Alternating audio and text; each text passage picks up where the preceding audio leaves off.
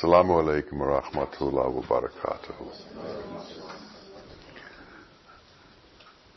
Religion has been around for a long time, and it's been used in different ways in different civilizations at different times. Often, religion becomes a method for the government to control people, for the government to keep people in line.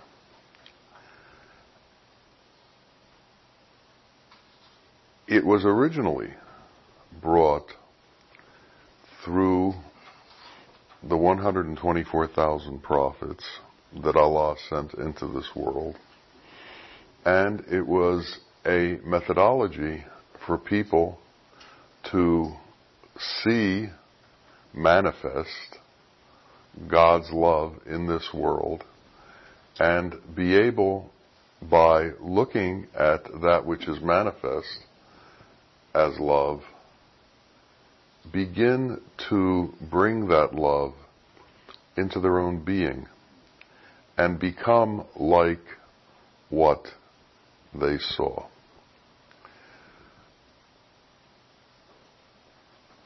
What happened was that people tried to carry on what the prophets brought, but often the people carrying on what was brought were not at the level of consciousness as the people who brought it.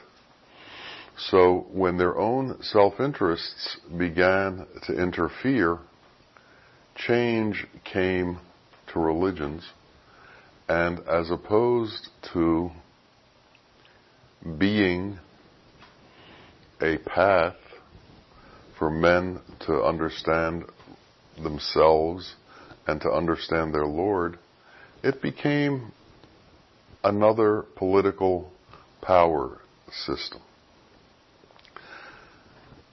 Sufism grew out in the time when religion had lost its way, and the understanding of Muhayyadeen came along as one who brings back the truth to the religion. The religions over time lose their integrity. They lose their power. They lost their truth.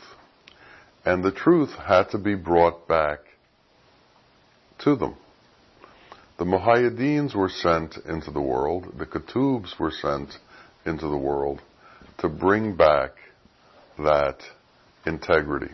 The religions were already established, and there was no need for new religion. But there was a need to bring truth back into the hearts of devotees. And truth is beyond physical, religious procedures. Truth is beyond externalities. Truth is beyond the world of illusion. Truth goes to the heart of things. Truth goes to the essence of things. And Sufism became known as the essence of religion, the essence of the truth. And Sufis stayed away from politics, stayed away from power, and stayed within themselves, trying to put themselves within their Lord. And that was their purpose. And this was the purpose that they began to convey to the people who would listen to them. They said, there's something beyond this political world. There's something beyond this material world. There's something beyond what the eyes can see. And this teaching is what is beyond that. So, to be able to understand this teaching and to be able to grasp what this teaching is about and what it does requires a lessening of our attachment to the physical world. You can't be attached to the physical world and simultaneously be involved in that which is the non-manifest world, in that which you can't see. If all of our reactions and all of our ideas and all of our needs we believe are satisfied by the material world, then we have no need for the non-material world. We can't begin to go there. So we somehow have to give up that which we have been brought up in our entire life. And what does this, the mechanism that does this, is the melting heart. When the heart melts, the point of view of the person with that heart changes. To exist in the world, there is a certain hardness. In the same way that this table is hard, physical things have a material nature to them, and when we involve ourselves with the material nature of those things, there is a material reaction to those things. They affect us emotionally, and they affect us psychically, and reactions come about because of that. When the heart melts, reactions don't come about as readily. As a matter of fact, our emotional response to the physical things within this world lessen and deaden and go away, because the impact that these things once had on us dissipates. It no longer affects us. But it takes years to be able to walk through the world without being affected by the hypnotisms and magnetisms that the world of illusion is constantly throwing at us. In the early days of Sufism, the dervishes, the adherents to a sheikh, lived in monastery-like situations. They were cloistered, in a way, from the world so that they could work on their inner self. Teachers would give them exercises to do, work to do, that was consistent with trying to separate ourselves from the illusory world. In today's day and age, these monasteries essentially do not exist. And we have to live in the world and simultaneously live with Allah. And this becomes more difficult because we're no longer cloistered. We're no longer separated from everything. As we walk through a day, we start with the morning newspaper, which is thrown on our front door or back door. And what's the newspaper deal with? It deals with all of the political social, sport activities that are going on in the world. And it gives them great credence. It treats them as if this was the ultimate reality. And they're so important that every day the newspaper has to update us on what happened in the last 20 or 24 hours. And without that, we can't know what's going on. If that's not enough, every radio you turn on and every television you turn on is constantly updating the news. And if you listen closely, no matter which side of the political spectrum you may believe in, you'll find that the different talking heads on television are always near a sense of hysteria as to what's going on in the political world. And the sense of hysteria never seems to decline. It's as if we're constantly in the most treacherous and dangerous of times. Now, having lived for a few years already, I've noticed that this hasn't changed over the last 50 years. And it's not going to change in the future. It seems that once one gets too involved in the external world, there's always a sense of hysteria. Why? Because we can't control the external world. And we have this internal need that says we need to control it.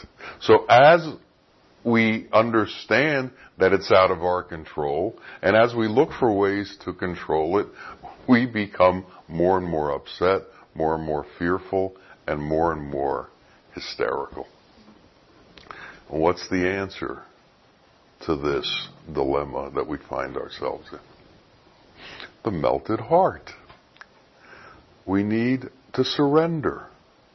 We need to stop trying to control the world.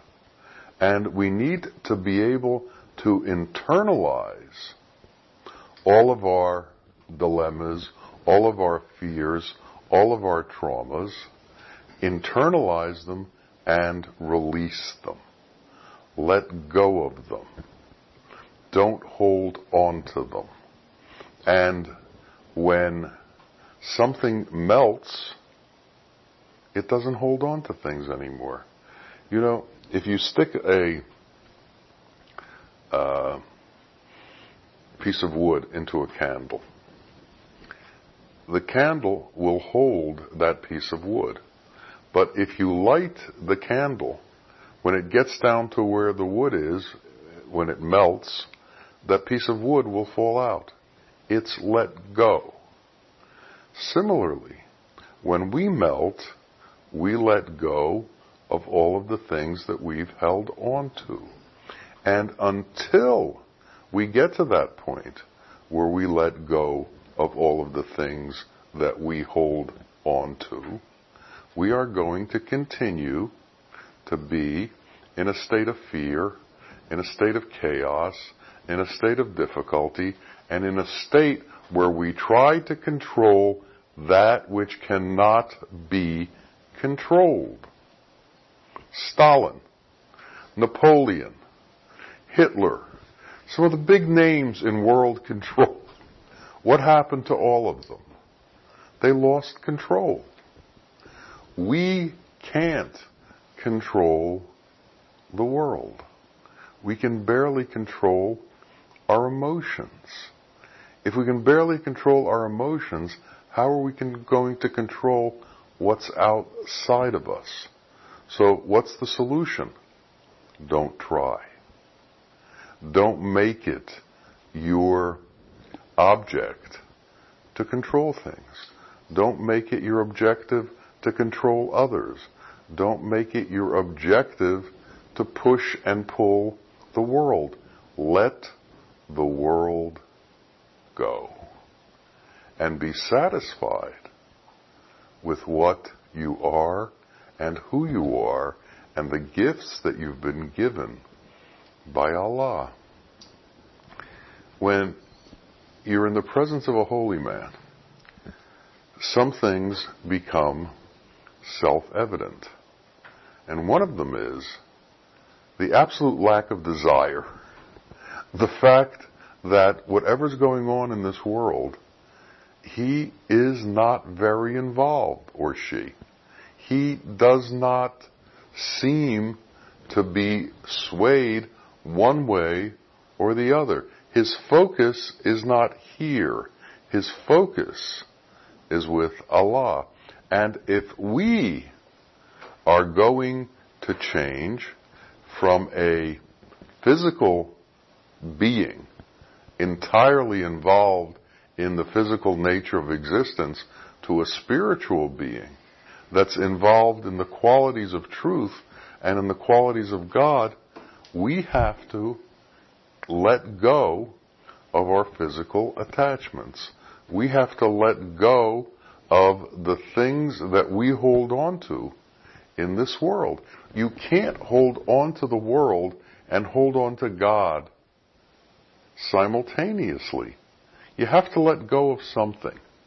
And God, in His mercy, has shown us how to be in the world so that our attachment is limited. He's given us the rules of what to eat. He's given us the rules of action. He's told us how we can interact with the world so that the influence of the world is minimalized on us. But if we don't follow these rules, if we don't follow these laws, then greed sets in. Then all of the qualities that arise from the satanic influence on the physical world happen to us and take control of us. So we have to learn to let go.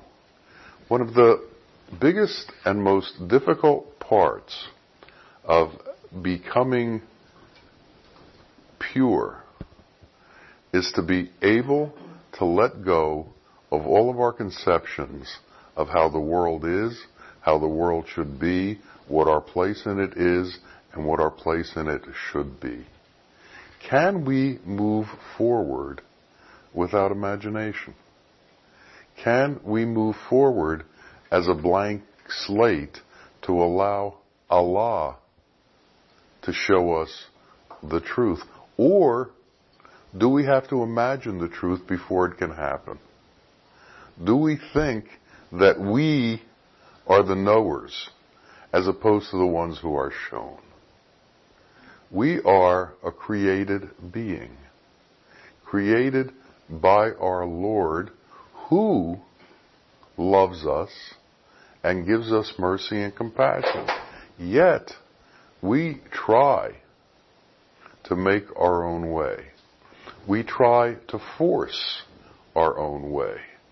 We try to create the world in our image of it, in our imagination of it. How do we give up that imagination and allow Allah to show us the truth? You can't hold on to all these pictures in your head and also see what Allah is bringing to you. You have to let go of them. And to be able to let go of them, you have to be not invested. If you are invested in the stock market, you look every day at whether it's going up or down and what's happening to it. And the fluctuations affect your internal composure. They affect your peace of mind. Well, if you're invested in the world, if you're not invested in the stock market, you never look at the pages that say where the stock market is, and it doesn't matter to you because you don't have a vested interest. Well, if we think we have a vested interest in the world, we're constantly watching it. We're constantly looking at its fluctuations. And we're constantly affected by what's going on. So that newspaper that we get every morning means something to us. It affects our stability. It affects our state of being. How removed can we be from the illusory nature of the world and the constant chaotic fluctuations that the world goes through? We don't have benign holy rulers. We have men with vested interests running the countries in this world. And when you have that, you're going to have conflict and you're going to have difficulty. And if we follow these conflicts and difficulties, we're going to be affected and we're going to have conflicts and difficulties. We need to separate ourselves. Instead of creating a veil between ourselves and God, we need to create a veil between ourselves and the world. We need to open ourselves up to God and close ourselves to the world. And all of this needs to be done in moderation. All of this needs to be done slowly with patience. We can't expect things to happen instantaneously. If we do, we are going to go back to the old difficulties that we've had. Disappointment and fear that things won't happen. And that's why patience is so important in our progress. And patience is so important in our path towards reality. Things don't happen in our time. Things happen in God's time. And if you can release yourself to that kind of thinking, if you can release yourself to God's time, your own internal peace will be easier to achieve. So, expectations as to what occur bring disappointment when they don't happen as expected. So expectations are an imagination. Expectations are a hallucination. We have to be able to move forward without expectations. We do things because they need to be done. We don't do things necessarily for the result. So, if we don't do things for the result, but just because they need to be done, our relationship with everything is different. Now, today's world is very complicated. In the past, things were less complicated. You planted your garden and you had some results. Now, sometimes the results were great, sometimes the results weren't. Sometimes there was famine, and sometimes there was plenitude. But we had to prepare, and we had to make ourselves ready for whatever circumstances were provided to us. And we had to be thankful in all situations. We can't just be the ones who say Alhamdulillah when there's plenitude. We have to be the ones who can say Alhamdulillah under all circumstances. The Lord giveth and the Lord taketh away. All praise is to God. We have to find a place of peace inside of ourselves. We're not going to find peace outside of ourselves. And if we've seen the example of peaceful people, we have to imitate what it is that made them peaceful. And what some of the things that I've seen that make things peaceful are being in a constant state of love, being in a constant state of plenitude, being in a constant state of having enough and not feeling that we are somehow deprived. in my experience, I have found that victims are some of the most dangerous people in the world. They see themselves as somehow being taken advantage of, as somehow not getting what they're supposed to get. They haven't gotten their fair share. And in response to that, they give themselves the liberty to do anything they want in the world. I've been taken advantage of. Let me show you what I can do.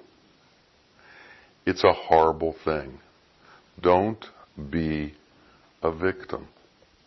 And to not be a victim means learn how not to complain. Learn how to take what's given to you and accept it and move forward. So in our speech patterns, we should learn not to have speech patterns that are constantly complaining. The weather stinks. The rain is too much. The rain is not enough. The heat is too hot. The cold is too cold. It is what it is. And we are supposed to adjust to it. I've given some very simple examples. These things get much deeper. My wife does this. My husband does this. My friends do that. It becomes, my parents do this. It becomes incredibly complex and complicated, our abilities to complain and our abilities to be not satisfied. We can breathe. And with that breath is life. And with every breath, there's another opportunity to come closer to knowing the truth. And no matter what our age, that opportunity exists. And we must allow ourselves that opportunity. We must allow ourselves to be open to what can come. And we can never think that the truth has passed us by. We can never think that what we've done has put us outside the realm of the possibility of integration with our Lord and knowing the truth. We have to be confident in His love and that His love will bring us to Him. And we have to be confident that in surrender, He will protect us. That in surrender, He will lift us up. That if we give up to Him, He will give up to us and take us to all the appropriate places in all the appropriate times. So let us look at the world and let us be able to see its illusory nature. Let us not be blinded by the lights and glitters of the world. Let us not be overtaken by the desire for this world. Let us be free. Let us be without need, because our Lord supplies everything that we need. May our attitude be thus. May surrender come into our lives. May we come to a peaceful state where we see clearly as opposed to being blinded by the satanic influences that are all around us. Let them be around us, but don't let them touch us. Let us be free of them. Let us be only beholden to our Lord. Ameen. Ameen. Ya Rabbil Alameen. Assalamu alaikum wa rahmatullahi wa barakatuh.